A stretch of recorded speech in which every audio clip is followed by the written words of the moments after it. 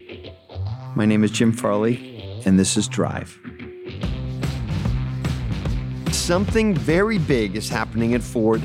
We're going to roll out our 7th generation of one of my favorite cars, the Mustang. We're going to mix it up today. Instead of me asking the questions, I'm joined by the head of the Ford Archives, Ted Ryan, and together we're going to take your questions about this iconic American car. Now, before we get started, Ted, I see you brought a whole box of things from the archives. So what's in the box? One of the fascinating things to me is that we don't know the date that it was called the Mustang, because in all the early clay photos and all the early documentation, it was called the Cougar. So I actually brought you a document from July of 1963, just a short 9 months before the launch, where you can see that there's still conversation about calling it with a bird name, or perhaps even the Cougar or the Mustang. And that's the first time that you see Mustang associated with it. So I don't have an actual date, and it drives me nuts because as a historian, you want to know the day. But it's fascinating to me that it was a concept as much as a car at that point. And yeah, this is actually really interesting that you brought this, because I remember we crowdsourced the Thunderbird name. And so there's a bit of a history at Ford where these names are a bit fluid until the very last moment. They are. I actually think that the Bronco is what caused it to be called the Mustang, because the stable of vehicles and the whole horsey Western theme, because at that point, they nailed down the Bronco right about the time of this memo. And Bronco was marketed as, I remember, the Mustang of off-roaders, actually. It was, and Don Fry introduced the Bronco as another pony to our stable. That's it, yeah, okay. So it kind of coming together, but we had this conflict of birds versus four-legged animals. I'm glad that the four-legged animal came about, because if you think about it, the Mustang invented the pony class of cars, and it was all because of that name. And the Mustang changed over time, becoming more performance and more about a fast-running horse, versus maybe the Thunderbird 2. Yes. Yeah. So anyway, you learn so much from these documents from the archives. What else do you have? The other one that I have, which is one of the probably most significant documents that we have in the archives, this one actually, we keep it in a safe. It is the blue letter, and you know, but the listeners don't, that any correspondence from an executive vice president or higher was printed on blue paper. It's like having an exclamation point on your email. And it's signed by Lee Iacocca. It's dated December 5th, 1962, and it launched the Mustang. So that document right there is why we have a Mustang at all. And it was to create a sporty, stylish, European-influenced car. Most people don't know the Mustang was actually influenced by European styling, but it was. But in a truly American way was executed. Okay, well, I am so excited to read this, because although I read it, it actually has a cover memo on the blue letter that I have never seen before. And I am like blown away with what I'm reading right now, because it said the total investment to create the Mustang was $45 million, which today would be like maybe cover one fender. Yes. And we create a whole car. But the most amazing thing is 100% substitution. So we wouldn't sell any more cars at Ford because of the Mustang. And the financial planning number that we would capacitize the plant was 75,000 units a year. And I think we made 1 million in a couple of years. We did. So holy cow, they were conservative. As early as August of 63, they understood that they had way undercalculated how many cars. And so they were begging for money to go up to 250,000 units. And in reality, we made 450,000 the first year and 1 million in the first 2 years. So here it is right here. So you said 1 million in the first 2 years? Yeah. So that 500,000. Low side was 120,000 units. Most likely was 150, and the high side was 165. Not 175, but 165, very specific number. And we sold 500,000. So much for corporate forecasting. Yeah. And so much for people in the company kind of knowing what Mustang would become. It had its life of its own, really. And the key competitor was the Monza. Right. Corvair. Which nobody even knows what it is anymore. And everybody in the world knows what a Mustang is. If you see a Mustang on screen, on a video, you know instantly that it's a Mustang, because it is stylish. It's a feeling as much as it is a car. Yeah. Would you like to take some listener questions? I would love to. Let's start with a question from Jackson in Louisville, Kentucky. Hello, Mr. Farley. I'm Jackson Oliver, and my question is, what is the difference between the 64 and the 65 Mustang, and why does everyone collect the 65? The 64.5 Mustang was the first model year when we launched it, and there were some very modest changes between 64.5 and 65. As I recall, we may have not launched with all the 3 different body types. We had the notchback, the convertible, and the fastback. We also came out with the GT. So there were variations I think we added in 65 that we didn't have in 64. I remember the very small chrome garnishment on the side of the vehicle may have been slightly different between 64.5 and 65, but 66 became actually much different. What do you think, Ted? I think that you're correct. I think it's because this limited production of the first half year. And there are people that would die on the hill saying, no, it's actually a 65 Mustang because there's no such thing as a half year Mustang. Yeah. I was on a call the other day with 2 Ford people arguing back and forth if it's a 64.5 or a 65. There were only a couple 100,000 units built between April and December. And if you are looking for the first of something, those are the most desirable. Personally, I think the whole first year and a half, that 64.5, 65, they're all essentially about the same except for a few trim options. Do you think that when we launched it at the World's Fair in New York in April, I wonder out loud if we kind of, then had to make a half model year to kind of not just come out with it because all the dealers papered their walls. It was like a coordinated launch that no one had ever seen before. So April kind of started this enormous it was a match that kind of started this enormous launch around the world, but especially in the U.S. Do you think the model year was tied to the fact that they wanted to do this in April at the World's Fair, and so they needed a way to bridge to the traditional model year change at that time, which was the autumn? Yeah, 100%. Okay. They wanted it for the World's Fair, and they wanted it to be part of the whole. At the New York World's Fair, the Ford Pavilion had cars that you got in to drive around. Well, after the Mustang came out, they switched them out so you're driving around in a Mustang as you go see the thing. So it was all tied. We actually bought out TV. It's unbelievably, there were only 3 channels back there, and we bought the same time slot on all 3 channels to do the introductory ad. So let me ask a different question, but it's related to April and 64.5. How the heck do we get a Mustang on the top of the Empire State Building for the launch? How did they do that physically, like? They measured this is a famous PR story. We actually put a Mustang on the top of the Empire State Building. They measured the elevators and they actually cut the vehicle to be able to fit in the elevators to be able to then reassemble them up on the roof of the Empire State Building. It was a famous publicity shot. Walter Hayes. Yes. Absolute genius. Okay, Jim, here's another one. 2 related questions from Michael in Owassa, Oklahoma. What's your all-time favorite Mustang design? And from Leo in Austin, Texas. Other than your Mustang, what is your favorite Mustang? Yeah, I would go with kind of Carroll Shelby's answer, which is the next one. I just think Mustang just keeps getting better over time, not because I'm the head of the company, because I'm a Mustang fan. Like, forget my job as a CEO. And I just always like the progress. I always like seeing change. I love the interior of the 67, 68. I love Brittany blue as a color.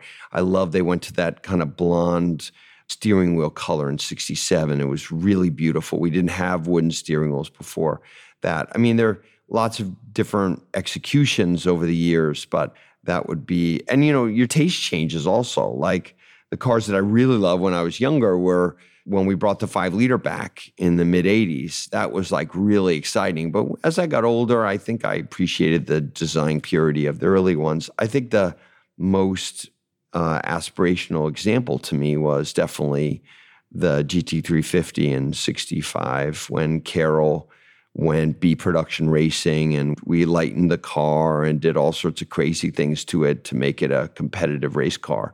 And why is that important and why I like it? It's because Mustang came out and it was not positioned as a fast performance car. Mm-hmm. So the first version of what I consider the Mustang today, the pony car, Ted, as you said, was that GT350. It was like, and it actually wasn't even invented by Ford. It was Carroll Shelby kind of personalizing the car to make it competitive. And it actually turned out that we had a GT version, and then we kept doing these kind of high performance Shelby versions, and then they became part of the ethos of Mustang, and then actually became the Mustang. So to me, the genesis of the modern Mustang as a world's best performance coupe, best-selling around the world, all came from that first 65 E350. My favorite is the 64.5 convertible Wimbledon white or candy apple red, the one that you see in Goldfinger, the classic image of the Mustang, which, as Jim just said, wasn't a performance car. You know, you could get a V8 and white walls, but that wasn't truly performance. But to me, that's sort of the quintessential what the Mustang was.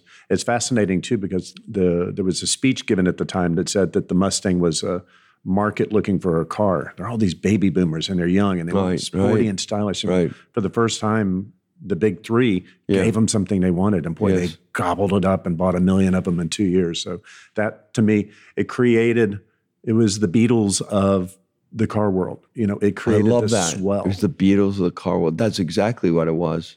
You're right. You know, they changed it changed automotive history forever. And you know, sometimes in our business, just crazy stuff happens. Like we wound up winning Le Mans the next year, and we had sold Mustang around the world at that point. So it was kind of a moment in time, wasn't it? You think about that particular decade for Ford. You've got the Mustang in 64, Bronco 65, Le Mans 66. I mean, we were at the pinnacle of the automotive world. At the same time, we're building NASA, mission control at Johnson Space Center. But before that, we were a pretty practical brand, pretty practical cars. Falcon is the ultimate practical car. Right. And that all kind of changed. The code name for the Mustang was the Special Falcon Project. It was just going to be another variation of our utilitarian car until they began to do this market research that said America wanted something sporty and stylish. When I joined the company, there was this iconic gentleman who wound up being the common part of most of the breakthrough vehicles from the 60s to the 80s, Hal Sperlich. And Hal Sperlich was a product planner, and he was the one who, I believe, proposed to take the Falcon platform and make a stylish. He was also the father of the K platform at Chrysler. He was the father of the first front-wheel drive Ford, the Fiesta in Europe. He was incredibly irreverent, independent thinking man. And when I joined the company, he was the first person I met. Oh, wow. I actually did oral history with him. He was fascinating. Isn't he fascinating? He's a fascinating and character. as busy today as he was back then. You left up minivan. He did the minivan. Did the whole K car platform, the minivan, showed the prototype. The Ford people didn't like it. Lee Iacocca went to Chrysler. Lee Iacocca's a smart man. Lee Iacocca knows that a good product planner will make him a lot of money. He hires Hal Sperlich to go with them. Yeah. What does Hal Sperlich do? Take the concept of the Ford minivan he proposed that Ford poo-pooed and created the Chrysler minivan, then used the platform for the K-car sedan, and the rest is history. Saved the company. Yeah, it's just amazing. Yep, cool guy. So, yeah, I guess what we're saying is that there's people behind these cars. They don't just appear out of the ether. There's like people's creativity. And they put their jobs on the line. I mean, think about it. We had done the Edsel a few short years before the Mustang. And out of the ashes of the Edsel, where we asked all the wrong questions, all the wrong market research, and built the wrong car, came the Mustang because we asked the right questions and we built the right car. Okay, Jim, here's a question from Stephen in Canton, Michigan. As a former owner of an 89 Mustang GT and the current owner of a 20 Mustang GT, how will you maintain the historical Mustang heritage while taking advantage of the performance improvements of the future? That's a good question because we've globalized Mustang now. And so it sounds crazy, but the roofline of the car is incredibly important. That actual design feature makes it a vehicle that is acceptable around the world, in Europe and Southeast Asia, like Australia. So actually the execution of the car is critically important for it to be successful. And, that was only one of 3 body styles in the past. I think the thing that makes a Mustang to me when we walk in the design studio and we say, is it good enough? It'll be, does it look forward, but still be connected to the essence of the design purity of the first one? That's a very subjective thing, but it has to meet that criteria, number one. Number two, when you're behind the wheel, does it feel like we design the interior for the pure pleasure of driving? Like it's oriented towards the driver in an era where we don't do interiors like that anymore. They'd be considered in some classes selfish, too oriented to the driver. But that's Mustang. The third thing is it's got to sound right. There is a Mustang sound, and Mustang sound has changed. Steve McQueen created it with Bullitt, Sergeant Frank Bullitt, with the 67, 68. And, I'm sure that was totally modified by Warner Brothers. Probably didn't sound like the car at all, or that was amplified, but there is a sound with Mustang that has to live. And of course, it has to have that Detroit swagger in terms of its performance. Like when you pull up to a light, someone may challenge you to a race, and you better be fast enough. I think then the last one I would say, combination of color and specs and things like that, we have to get the idea of American freedom and self-expression right. So like there's no one Mustang. Everyone kind of does it different, like a Harley almost. And we have to get the choices that the customer will go through right so that everyone kind of feels like they have their own Mustang. And that means that the choices have to be kind of outspoken because they're not for everyone. That'd be the criteria I think we would agree to. I would say everything that Jim just said, plus it has to look fast, even standing still. There you go. It has to look like a Mustang. And if you buy a Mustang, you're buying into the sense of feeling of exploration, the open road, how you can drive. So you're buying into the feeling. So you have to match the look, the color, everything else to that feeling that you're looking for. Let's take another question. Jim, here's one from Garrett in Shreveport, Louisiana. Why make a Mustang that the aftermarket can't modify and tune? Seems like hot rods are truly dead. Oh my God. Thank you for your question, but I couldn't disagree you more. I would say that there have never been more options to modify a Mustang than right now. And we work really hard to include the aftermarket in the development of the car. Like they're measuring, they're getting the specs on the engine. We don't include everyone, but we include the important ones that are really committed to Mustang. And whether you're John Hennessy or anyone in between, we design the vehicle so that people can customize it and make it themselves, including performance. And that won't change. Like every Mustang should feel like it's for the owner. I can't add to that. He's nailed it. I will say, though, that Mustang has always been a canvas that people can express their feelings with. They can make it into whatever they want to make. Okay, so let's have fun with that. Sonny and Cher's Mustang. Go for it. Have you seen pictures? I don't have the picture. So you got to describe Sonny and Cher's personalized Mustang. Sonny and Cher each got their own Mustang, and they gave it to George Barris, the famous guy who made the Batmobile and all these other custom cars. And they had them customized, fur-covered steering wheels. When you look at them and you kind of want to throw up in your throat a little bit, it's like, oh.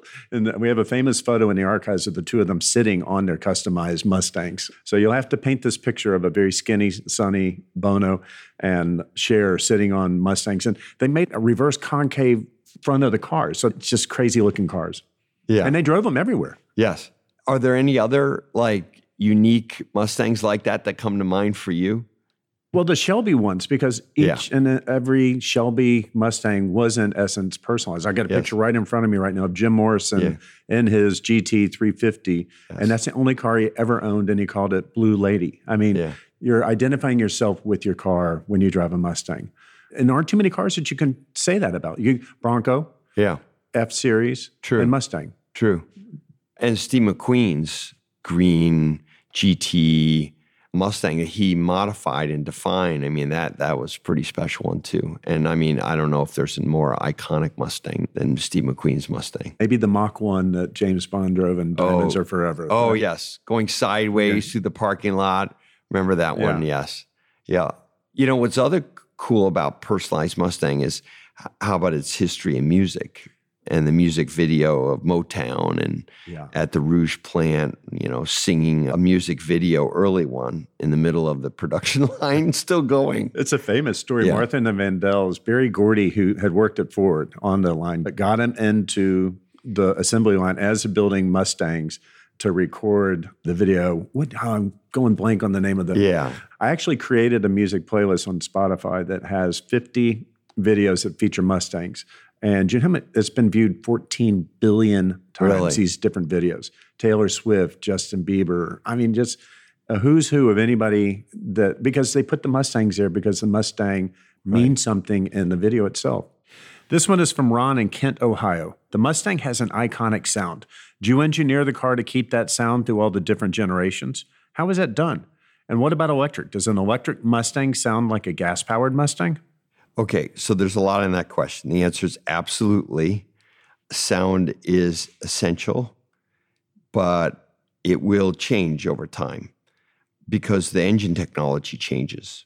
So the iconic Mustang sound you hear today is very intentional by the company, and we actually engineer it. In fact, some of the special versions of our Mustang, you can tune from the steering wheel different levels of sound or volume of sound.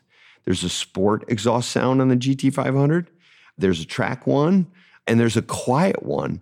If you want to go through your neighborhood and maybe you're coming home at 2 a.m, you want to upset your neighbor, you can actually change the sound. But we have a sound in all cases, and it's consistent across all the vehicles, and it's something that we do intentionally. And one of our sound engineers, one of the Mustangs, recent ones, you know, he showed me he had 500 or 600 different recordings of Mustang sounds, and he picked the one he felt like got it right for that moment in technology.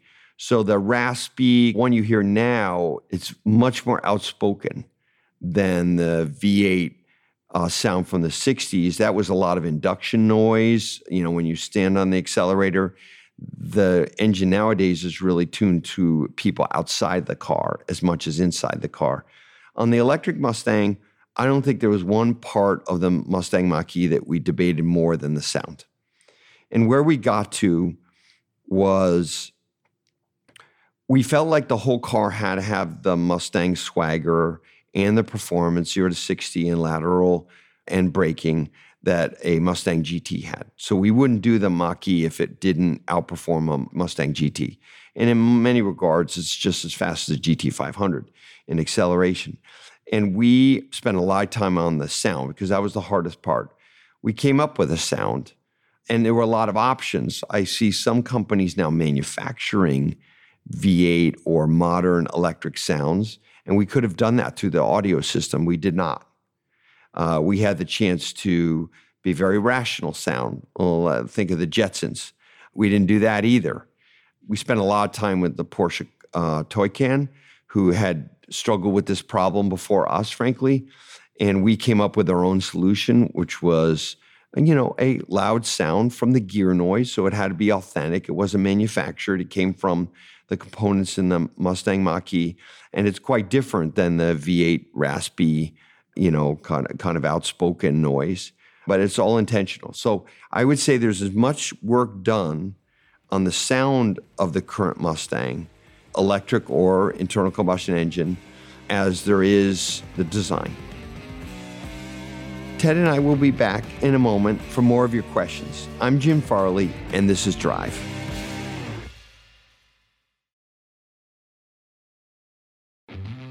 Welcome back to Drive. Today, Jim welcomes Ford archivist Ted Ryan to take your questions about the iconic Ford Mustang. You can visit Jim's Twitter feed at JimFarley98 for a special thread of photos featuring the items Jim and Ted mention in this episode. Now, here's Ted Ryan with the next question. Jim, here's one from Andrew in Alexandria, Louisiana. Hi, this is Andrew. a longtime Ford fan, will we see a Mach 1 in the S650 platform? We're not going to go there, but we have lots of really cool Mustangs up our sleeve. And so we're going to launch with one, and we won't finish there. Jim, here's one from Mark in Birmingham, Michigan. What is your favorite movie moment in a Mustang? You go first, Ted, because you've seen them all. You know. My wife hates watching movies with me because I'll literally pause it and take pictures when I see a Mustang or a Bronco or any Ford product on screen in a critical moment. So I'm a James Bond fanatic, so my favorites are the Bonds. So Goldfinger, and it's a cool story with Goldfinger. It was one of the first Mustangs sent to Europe, and it was sent to Allen Man Racing. They raced the cars. There were 3 of them. It won the Tour de France. So Mustang, a few short months after its intro, won a major rally race. And then they de-rallied it and gave it to the producers of Goldfinger in September of 1964. So the story within the story. But then we talked about it earlier. James Bond on a Mach 1 on sideways driving through the streets of Las Vegas is a classic moment. For me, it's Frank Bullitt. Like that corduroy jacket, 70s. He's like the epitome of style. His girlfriend is driving a Porsche 356, and he's like this really crisp detective. And the bad guys are driving a black Hemi Charger, and he's in this lightweight green Mustang. And he's a great driver. And at that point, Steve McQueen is actually driving a lot of his time professionally. He's doing the movie Le Mans. He's thinking about it. And he's thinking about whether he wants to be an actor or a professional race car driver. And I think that car, to me, in the movies really was as big a character as Steve McQueen was. One other honorable mention would be Eleanor and Gone in 60 Seconds in both iterations. You know, the coveted Shelby car that is the North Star for these auto thieves. There's so many movies. It's appeared in, as part of my job, I got the coolest job in the world, Jim. I actually have been researching how many movies Mustang has appeared in. Yeah. And TV shows, movies, and music videos, almost 10,000. Dwarfs smokes. any other product in our portfolio. Wow. It's just amazing. Because once again, it's the way a producer can express a feeling on screen, is by having a Mustang pull up. Ted, let's take another question. Hi, this is Tim from Westbury, New York. I'd like to know what you think makes the Mustang so iconic and why it's so different from other cars. What makes the Mustang different from everything else is that it created a category. So you've got the people that try to make things like Mustang, but it's beauty, it's styling, it's sporty, and it's an expression of yourself. And with the Mustang, America was coming of age. It's 1964. The baby boomers are there. You've got double incomes. You've got more women going to college. You've got, like I said, 43% of all people that bought Mustangs in 64 were women. And it's a way that you could express yourself as being a Mustang person, being free and open. And what Ford was fortunate to do, and not too many automakers do it, is we kept that same spirit in the car for 60 years. So when you see the new one, that same spirit of openness, freedom, expression will be there. And damn, that's hard to do. Yeah. For me, it's actually the result of what you just said, which is, you said it, free and being yourself. I think of American great iconic design like the Levi's 501, the Apple iPhone. And they're not just consumer products that are great, because they are, but they also leave the customer with a feeling when you use them or wear them. And for me, it all came down to a moment captured best by someone I had never met before. I was the head of Ford of Europe, and I went to meet the King of Spain. And he is driven everywhere. And his father actually inaugurated our Spanish plant. We were the first company to go to Spain to build cars there. So he has a deep connection with Ford. And I asked him, what's your greatest automotive experience? I wasn't expecting him to say anything about Ford. I thought it'd be something about Ferrari or whatever. He said, Jim, I went to law school in Boston. And before I went back to my country where I knew that I would have all this responsibility and never really drive again, I flew to Los Angeles.